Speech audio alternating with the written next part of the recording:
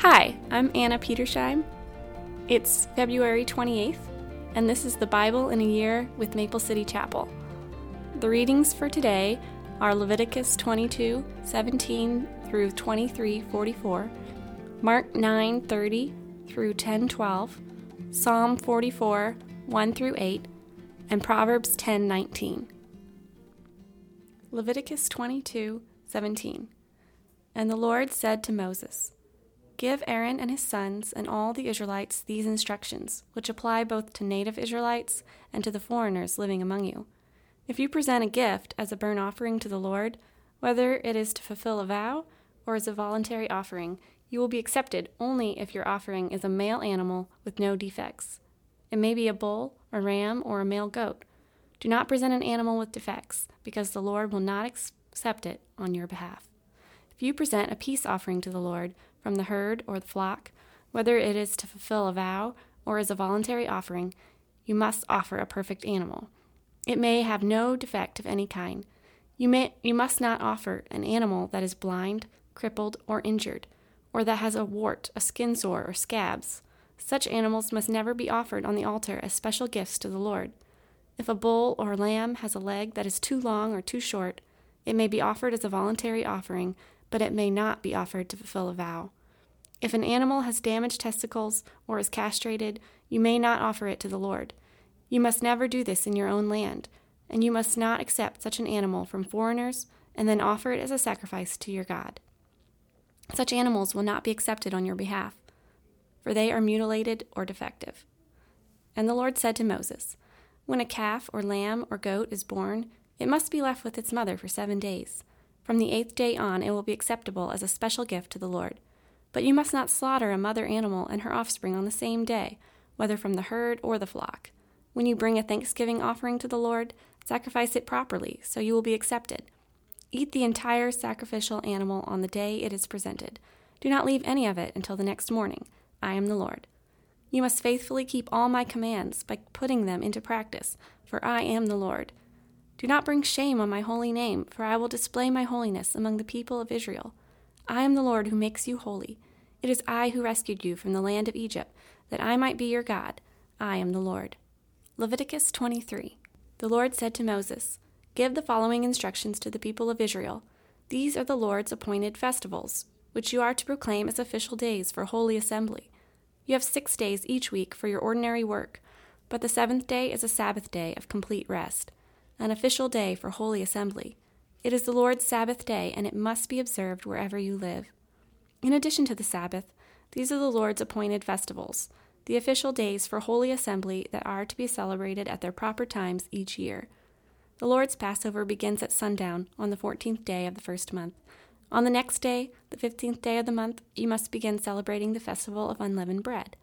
This festival to the Lord continues for 7 days, and during that time, the bread you eat must be made without yeast. On the first day of the festival, all the people must stop their ordinary work and observe an official day for holy assembly. For 7 days you must present special gifts to the Lord. On the 7th day, the people must again stop all their ordinary work to observe an official day for holy assembly." Then the Lord said to Moses, "Give the following instructions to the people of Israel. When you enter the land I am giving you and you harvest its first crops, bring the priest a bundle of grain from the first cutting of your grain harvest. On the day after the Sabbath, the priest will lift it up before the Lord, so it may be accepted on your behalf. On that same day, you must sacrifice a 1-year-old male lamb with no defects as a burnt offering to the Lord. With it, you must present a grain offering consisting of 4 quarts of choice flour moistened with olive oil. It will be a special gift, a pleasing aroma to the Lord. You must also offer 1 quart of wine as a liquid offering. Do not eat any bread or roasted grain or fresh kernels on that day until you bring this offering to your God. This is a permanent law for you, and it must be observed from generation to generation wherever you live. From the day after the Sabbath, the day you bring the bundle of grain to be lifted up as a special offering, count off 7 full weeks. Keep counting until the day after the 7th Sabbath, 50 days later. Then present an offering of new grain to the Lord. From wherever you live, bring 2 loaves of bread to be lifted up before the Lord as a special offering. Make these loaves from 4 quarts of choice flour and bake them with yeast. They will be an offering to the Lord from the first of your crops. Along with the bread, present 7 one-year-old male lambs with no defects, 1 young bull, and 2 rams as burnt offerings to the Lord. These burnt offerings, together with the grain offerings and liquid offerings, will be a special gift, a pleasing aroma to the Lord. Then you must offer 1 male goat as a sin offering, and 2 one-year-old male lambs as a peace offering. The priest will lift up the 2 lambs as a special offering to the Lord, together with the loaves representing the first of your crops. These offerings, which are holy to the Lord, belong to the priests. That same day will be proclaimed an official day for holy assembly, a day on which you do no ordinary work. This is a permanent law for you, and it must be observed from generation to generation wherever you live.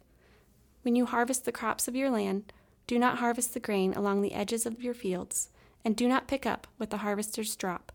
Leave it for the poor and the foreigners living among you. I am the Lord your God. The Lord said to Moses, "Give the following instructions to the people of Israel. On the first day of the appointed month in early autumn, you are to observe a day of complete rest. It will be an official day for holy assembly, a day commemorated with loud blasts of a trumpet. You must do no ordinary work on that day. Instead, you are to present special gifts to the Lord." Then the Lord said to Moses, "Be careful to celebrate the Day of Atonement on the 10th day of that same month, 9 days after the Festival of Trumpets. You must observe it as an official day for holy assembly, a day to deny yourselves and present special gifts to the Lord. Do no work during that entire day, because it is the Day of Atonement, when offerings of purification are made for you, making you right with the Lord your God. All who do not deny themselves that day will be cut off from God's people, and I will destroy anyone among you who does any work on that day. You must not do any work at all. This is a permanent law for you, and it must be observed from generation to generation wherever you live.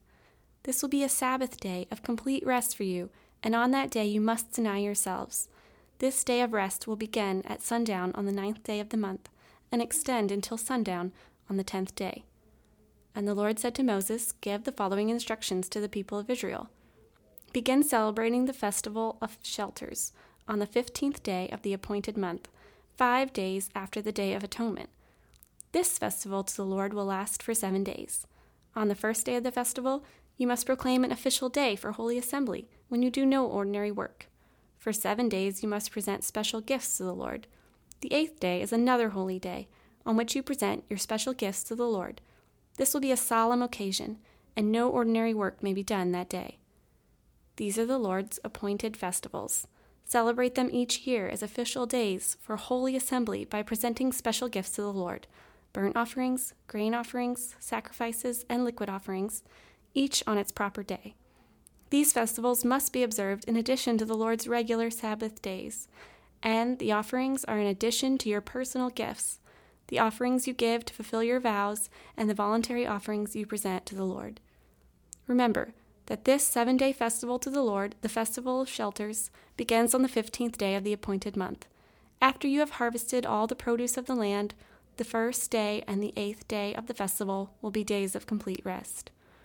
On the first day, gather branches from magnificent trees, palm fronds, boughs from leafy trees, and willows that grow by the streams. Then celebrate with joy before the Lord your God for 7 days. You must observe this festival for the Lord for 7 days every year.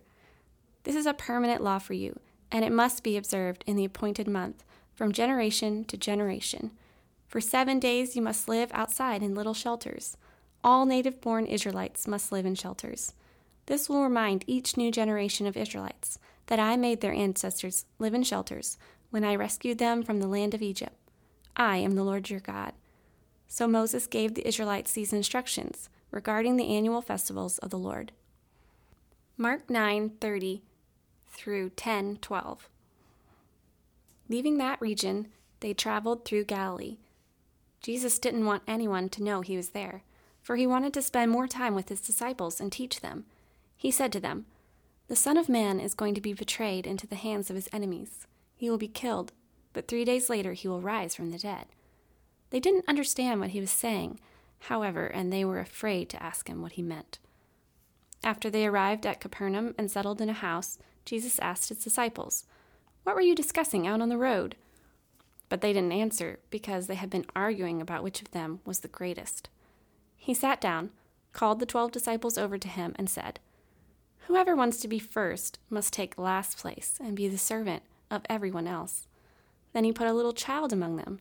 Taking the child in his arms, he said to them, "Anyone who welcomes a little child like this on my behalf welcomes me, and anyone who welcomes me welcomes not only me, but also my Father who sent me." John said to Jesus, "Teacher, we saw someone using your name to cast out demons, but we told him to stop because he wasn't in our group." "Don't stop him," Jesus said.